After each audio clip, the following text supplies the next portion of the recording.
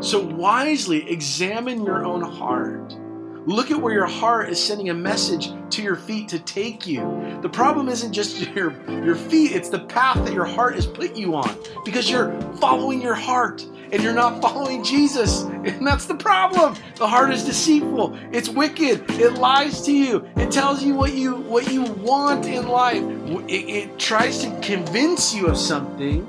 And unless it's checked by the Word of God, you can end up somewhere that you really shouldn't be. Welcome to Refuge Podcast, a weekly Bible study for young adults at Calvary Chapel, San Juan Capistrano.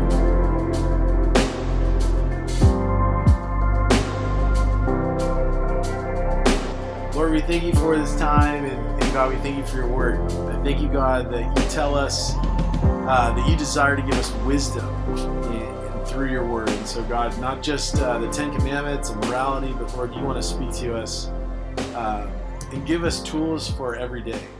And so, Lord, we thank you that your word is a lamp unto our feet. Lord, it's a guide for us. It lights up our path so we know which way to go. We know what to do. And so, Lord, we pray for those that are seeking wisdom and have big decisions and a lot on their plate. Lord, we just pray that you would bring clarity to us tonight. And Lord, as we look at our own heart, having wisdom when it comes to our heart, Lord, I pray that you would speak to us in the power of the Holy Spirit. Equip me, Lord. I know I'm not an expert to speak on this at all. And so, Lord, I pray that you would use me now in Jesus' name. Amen. Amen. Well, okay, Proverbs chapter 4. John Wesley, he said, "Oh, never give me over to my own heart's desires, nor let me follow my own imaginations," which is extremely wise words, considering we live in a world that one of its mantras is to follow your heart. It's really a fun little Google search to type in "follow your heart," stories about following your heart. And there's all these like inspirational stories about following your heart and the consequences of not following your heart and all these things. It's really interesting, but the Bible tells us something completely different, and that is to watch out and to be careful when it comes to matters of the heart. And so we're going to look at what that doesn't mean. We're going to look at what it does mean, but we have been digging into the book of Proverbs, and we have learned that wisdom is a way of life. And also, we have learned how to become wise. Those are the first two studies that we've gone through. But tonight, we're going to look at what Proverb has to say about the heart. But first, he calls to us for our attention. Look what it says throughout the entirety of this chapter is, "Hear, my children." He says, "Give attention to know understanding." He says in verse 5, "Get wisdom, get understanding." Like, that's good advice. If you want wisdom, get it. He talks about, you see this over and over throughout the chapter, is this idea of giving your attention to the words that he's about to speak and the words that he's sharing to his son. It's like when my kids are watching TV and I need to tell them something important, I have to shut off the TV. I have to turn their eyes towards my face. I have to listen to what I am saying. It's weird. My wife does the same thing to me. She grabs me by the face, turns off the TV, and she's like, "Listen." There's passive listening and there's intention, really intense listening. Like when I'm doing marriage counseling or if I'm doing any kind of counseling, usually I'm pretty engaged in what's happening. Other times, some of you have experienced my passive listening where I'm not listening to you at all, but I'm there. But what Solomon is saying is, I want you to turn off everything else.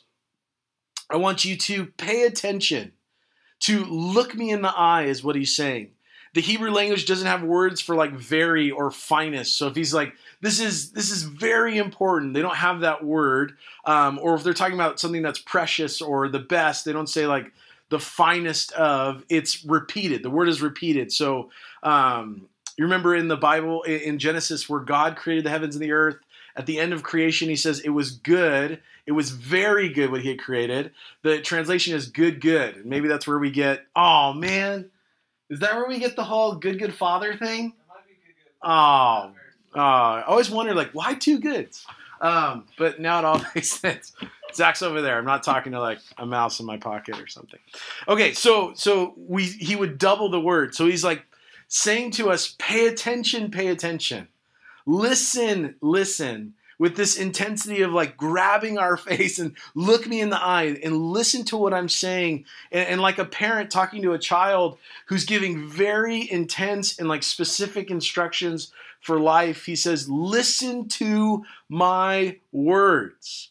So what Solomon is saying to us here is pay attention.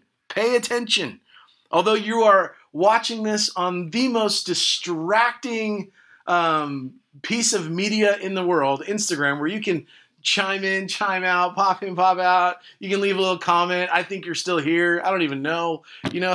Like we're just so distracted. Think about how distracted we are and how many things like want our attention all day long and are like calling for our attention and all of these things. Like it's bombarding us with trying to get our attention. Maybe even now your phone is buzzing and little notifications are coming up and it's like, Andrew's so weird or some other kind of weird notification or an email and you're like, oh, I gotta check that email. But everything is like vying for our attention. And Solomon is saying, listen, pay attention to what I'm about to tell you. And through the whole chapter, he's calling people to be attentive to his words. Hear me, turn towards me. He says, take hold of instruction. Don't let go of this. This is important. Pay attention.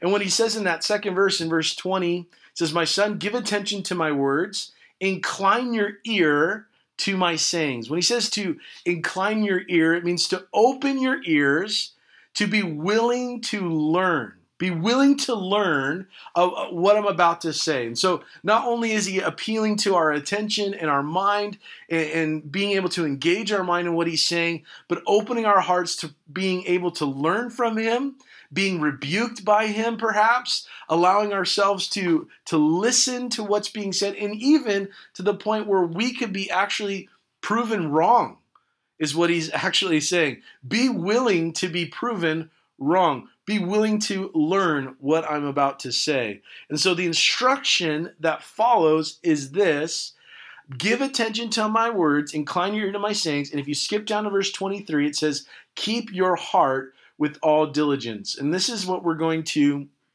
hopefully unpack for a minute. This is the instruction. Keep your heart with all diligence. The Amplified Version, it says, watch over your heart, or maybe your translation says, guard your heart with all diligence. The idea is to watch after it like a prison guard who would look after his own prisoner. Because it determines, in the New Living Translation it says, because it determines the course of your life in the second part of that verse. Keep your heart with all diligence, for out of it springs the issues of life. New Living says, because it determines the course of life. It's the spring, it's the source. Therefore, if the source is poisoned, so will everything else be poisoned. And so he's calling us to pay attention to our heart for a moment. But what does he mean by our heart? What does that actually mean? Does it mean, the organ that pumps blood through my body? No, that's not what it means. And you're all smart people, so you probably knew that. But the word means the mind, the will, the understanding, the seat of all desire and the seat of emotion. Emotions and passions. This is what Solomon is saying. We need to listen. My favorite translation of that is our middle. That's a good one. Our middle. So be conscious of your middle. Every morning when my kids pat on my belly, I am conscious of my middle. But what he's saying is the guts of who you are. Pay attention to not the outward, not how great your after quarantine body looks from all the push-ups that you've been doing, but pay attention to the soul, pay attention to the deep inner person of who you are, because that will affect the trajectory of your life and where you will end up. But first, we want to describe what it doesn't mean to guard your heart and to guard it like a prison guard. What it doesn't mean is that we isolate ourselves from other people and we don't have to be loving. And I was kind of bummed when I found that out. I was like, yes. And all the introverts were like, oh, you mean I can't just stay home and pet my cats? No, you can't. Like this is not your proof text to be like, oh, I'm just guarding my heart, bro.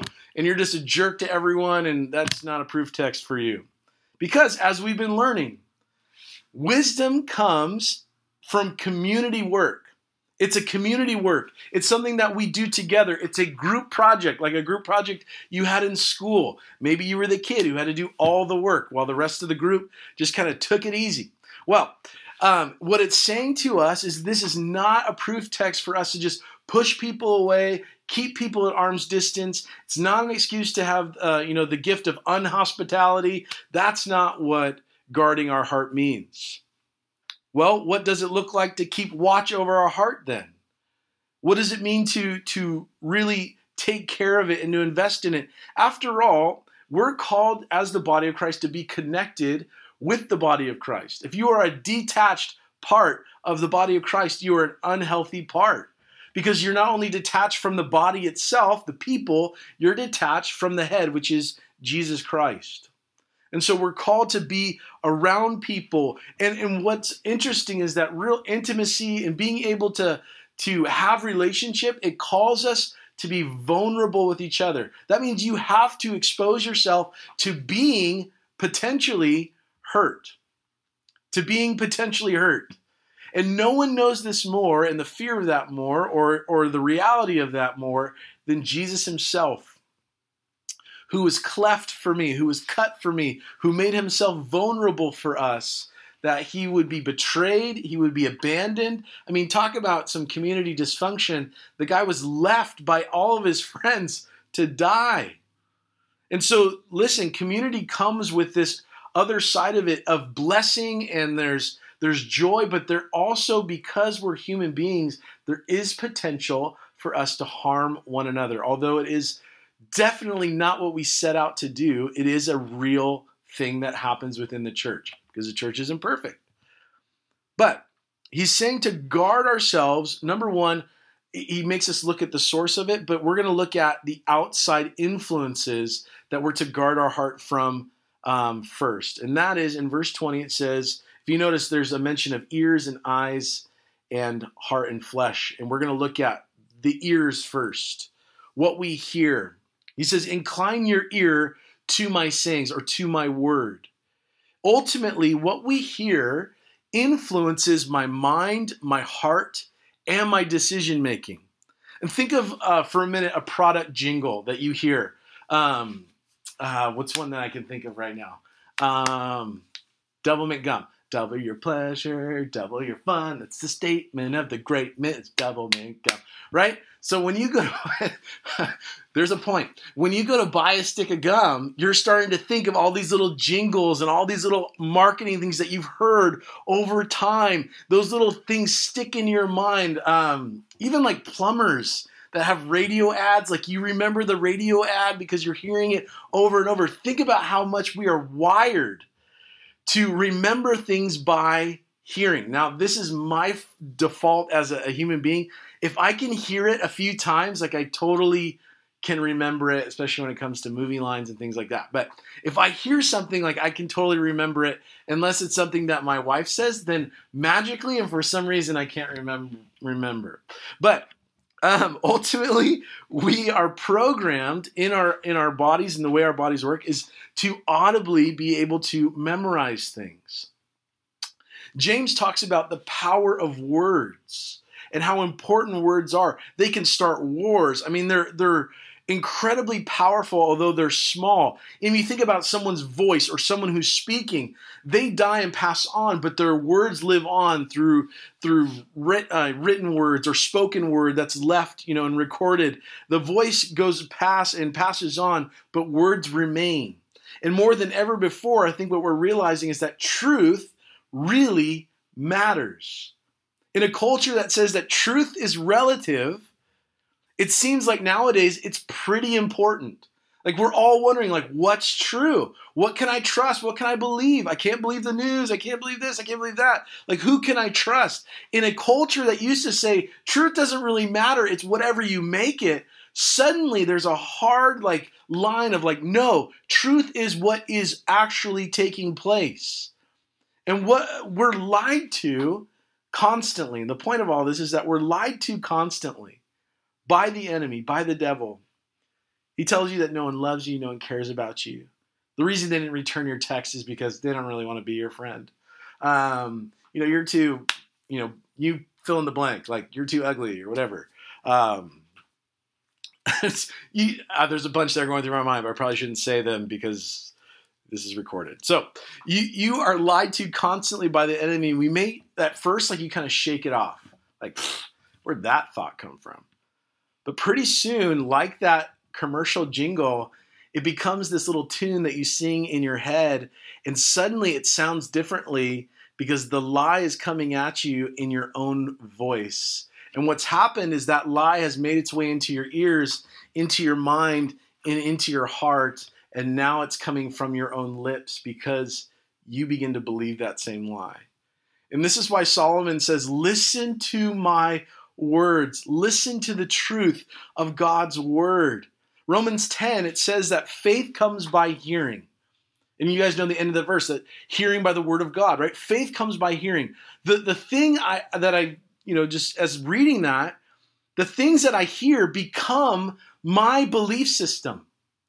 And so I will have, and all of us have faith in something, even if I keep listening to the lie, it becomes what I believe.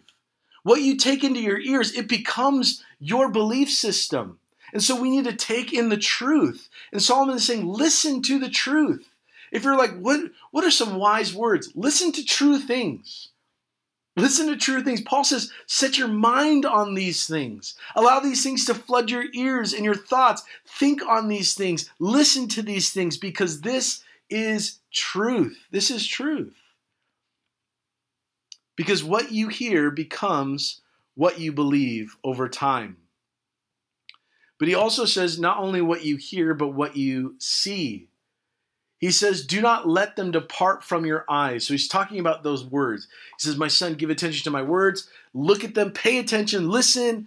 Not only listen to them, look at them. Look at what I've written down for you. Look at with your eyes words of wisdom. And here it's like Solomon has taken his sons by the face and he's like, look, and he like shoves the book in their face and he's like, just read these things. Like, keep these in front of your eyes. That's why he said, put it around your neck. Let it be ever before you. Keep these in the midst of your heart. Why? Because your eyes are the gateway to the soul. What we see is it passes images of life into my soul. It begins to build for me an appetite for something. Think about the images that we try and paint, or images that are painted for us by society, a reality through media and marketing. We're constantly being marketed to in order that we would think that we need something. And what it does is it creates a reality through this image that if I drink that beer, I won't get fat. Like if there's ever like such thing as a healthy beer or whatever, like you'll have abs and women just like that. Like it's creating this reality that isn't true. But what it does through sight, through sound, is it creates for me a reality that doesn't just stay within my head. Eventually it makes its way down into my soul and we begin to hunger and thirst for it. And so we need to be careful about what we put into our minds, what our eyes come across through media and marketing. You think of like a sock ad that you're like, these socks will make you jump higher. There's no such thing as a sock that will make you jump higher. But there's these ads that make you think that this is how it's going to be. It creates in us a desire for it by what we see. Warren Wiersbe says, outlook determines outcome. And we have this Old Testament example of this. Abraham and Lot were traveling across the desert together. They were walking in faith together. I mean, Abraham took off in faith and Lot's like, I'm going with you. And he follows after. Walking well together. But Abraham was the friend of God and walked by faith because he looked for a city whose builder and maker is God. Hebrews 11:10 tells us. Your vision determines your values, your actions, your plans. Lot looked towards Sodom and Gomorrah.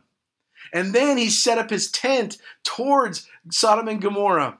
He actually made it so that his morning balcony, as he went out to have his morning coffee, would be looking over the city of Sodom and Gomorrah. He set his eyes towards it. Soon, the next chapter, the next verses, we find him holding a position of leadership and power in the city because he set his eyes towards it.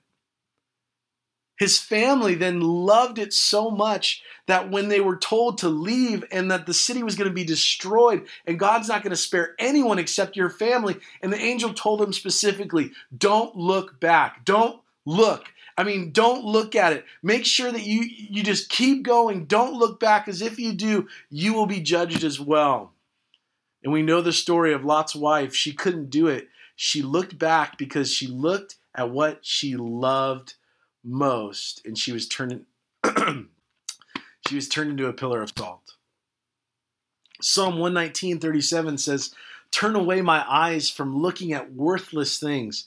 David you think about the times that he went through out in the desert and the wilderness and just like living amongst all of these dirty guys, and he's supposed to be king.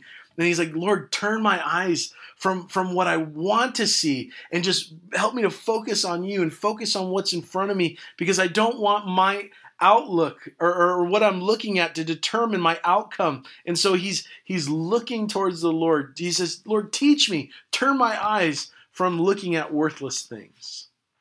The Bible tells us to look out for a double heart, a hard heart, a proud heart, an unbelieving heart, a cold heart, and an unclean heart. And these things are all a lot of times determined based upon what I'm looking at. What I'm looking at. In verse 22, this kind of sounds like a teenage girl saying it, for they are life. Like these words, they're life for me, or whatever, #life. But what is he saying? They are life to those who find them. What that word life is speaking of, we know that these words were not Solomon's words, were they? He was inspired by the Holy Spirit to write these things down. These are God's words written through his servant Solomon. So we know this is God's word. He says these words are life, and they have life in them. The word life in the Hebrew is the word which means reviving of springtime. Like if you're from our area, when all the hills turn brown in the winter and we're like, oh, our valley's all brown and gross and it's like not that cute. And then spring comes and then right now all the flowers are blooming. And every time I drive around with my kids, I'm like, kids, look at the flowers.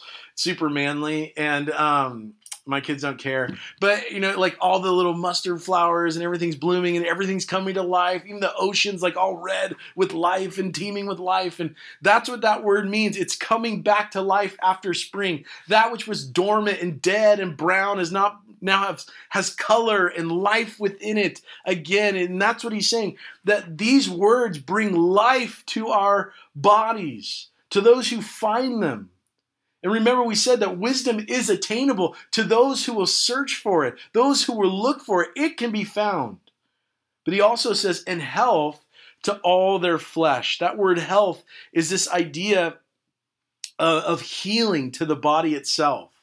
It brings peace, comfort, relaxation, and satisfaction are found in the words of Scripture. And it reminds me of what Peter said when Jesus said, are you going to leave me too? And Peter said, where else can we go, Lord? Only you have the words of eternal life. There's nowhere else we should go. There's nowhere else we want to go. Only your words bring life and healing. That's it. And so these are the outside river inlets. If we're looking at this analogy of like a river as our heart being the source of this spring, this wellspring, these other inlets that are coming in could be through our eyes and through our ears. And notice that it says it gives health to all flesh. It blesses us as we read God's word and things like that. But we got to be aware of what's coming in through our eyes, through our ears. Those are those outward influences. But then he says in verse 23, to keep your heart with all diligence. And the idea is to watch like a prison guard watching a prisoner. He knows what's going in and what's coming out. Why? Why are we to guard it like this? Why are we to be surrounding our heart and being careful what's coming into it? Because the heart is also the source of our life. It's the place in which the seats of emotion and decisions and all the things in our life are springing from this heart. And listen, our heart is evil by nature, regenerated and renewed by the Holy Spirit through faith in Jesus Christ. But yet we still walk in fleshly bodies that desire the things of the world. And so we got to be aware of what's coming in and what effect that is having on the wellspring of my heart. Whatever the heart loves, the ears will hear. Whatever the heart loves, the eyes will see. It's the source. And if it's polluted, that infection will spread to everything. Maybe I shouldn't use the word infection or virus going viral at a time like this. It's insensitive. I apologize. But the source must be maintained. It's vital to take inventory of our heart. It has to be maintained. Right now, okay, 7 or 8 weeks ago, we planted a lawn in our backyard from seed. Now, I don't want to call it an obsession, but it has become an obsession of mine to seek to keep this thing alive. It is so hard. My mind is constantly on the lawn and making sure that, did I edge too closely? Should I mow? When's the best time to water? You should see all the things I'm Googling, like fertilizer choices and, grass types, fescue, tall fescue, bluegrass, Kentucky bluegrass. Should I put in some rye? I mean, all these things just kind of heavy-hearted for my lawn. But all of it takes maintenance. You have to keep it up. If you let it go, things either die or they grow so out of control that it's unusable anymore. And so maintenance is important. And it's not like a one-time fix. The heart must be continually maintained. And we see that in David's writings when David said, Lord, search my heart. Search my heart, O God. See if there's any wicked way in me. And you think, David, man, that guy was a man after God's own heart. And I believe it's because he set his heart before the Lord and said, God, search me. There's so many things I don't know and so many things in my heart that I'm unaware of, lies that I've let in, that I'm believing. And because I'm believing them, it's affecting the way that I am living. Our heart is constantly under this need for maintenance. People always say well, Jesus knows my heart. Yeah, and to quote my friend Kevin, yeah, your heart is nasty. And you need Jesus to, that's why you need Jesus, because your heart is nasty. And you need that to be revived and pulled. You need the weeds pulled. You need all that stuff that's choking out life, that you could bring in the reviving of spring and everything could bloom and there could be beauty again where there's been nothing but dead things inside. Where there needs to be health where there's been decay. And so the writer, like David said, where's my heart, Lord? Search it for me. Tell me, is there a wicked way in me? How do I know? What are evidences of a heart that's being polluted? What are some what are some signs that my heart is dysfunctional? Well, he says, as it goes on, put away from you a deceitful mouth and put perverse lips far from you.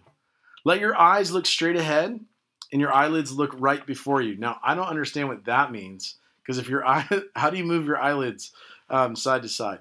But he says, ponder the path of your feet and let all your ways be established. Do not turn to the right or to the left. Remove your foot from evil. How do I know, or what is some of the evidence of a pollution in my own heart? Well, the first one he says is your mouth. Your mouth. Matthew 12:33, Jesus says, for out of the abundance of the heart, the mouth speaks. What is coming out of your mouth? What is just right on the tip of your tongue? And when someone hits that topic, you're like, and you just everything comes out and you're like, I can't stop. It's just words are coming out. Why? Because it's what's inside your heart. Or if you've ever had this problem where someone will bring something up and you come out with some quick thing that just shoots right out of your mouth and you're like, oh my gosh, I shouldn't have said that. I can't believe I was that honest in front of all these people. What's really being revealed is your heart just like came right out. Now everyone can see it.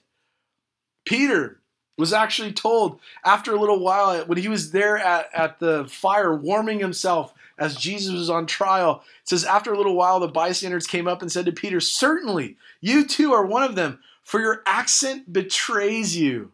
Your speech betrays you. And the same is in the life of the believer. Sometimes your mouth just betrays what you try and put out on Instagram and whatever verse you post, and then you start talking and people are like, oh, surely you are one of these because your accent betrays you. We can hear it in your words. So how do I know that my heart needs to be readjusted? Well, what's coming out of my mouth?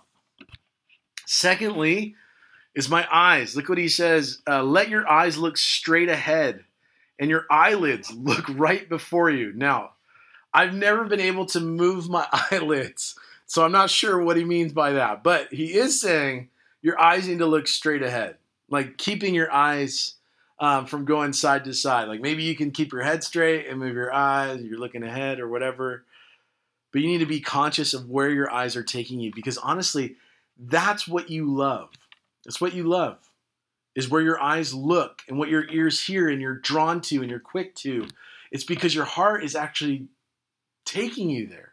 Not to say that there are times where you stumble upon something or something comes up, but your reaction is like, whoa, shouldn't look at that or whatever. But if you're seeking them out with your eyes, obviously it's a heart issue. We have to get to the heart of the matter, is what we always say. It's a saying we always have, because that's the source of it all. You can fix all the outward influences and everything, but if the heart is sick, if the source is bad, then everything else will be. Jesus said, what is it? Where he talks about the eye. If your eye is bad, the whole body will be bad, right? It affects the whole thing because it's the source. And what you take in through your eyes actually affects the rest of your body. I think it's in the Sermon on the Mount. That one just popped in my head, sorry. But also the path that you're on. The path that you're on. Where are you going? Where are you headed? Solomon is saying, examine your life. Ponder the path of your feet. It literally means to think about which way you are going. Think about where you're headed, what you're doing. Ponder your own life. Examine your life. Put it to the test. And let all your ways be established. Do not turn, he says, from the right or to the left, or remove your foot from evil. Continue to follow straight ahead. The Bible tells us that where you're headed and where you're examining your life is so important.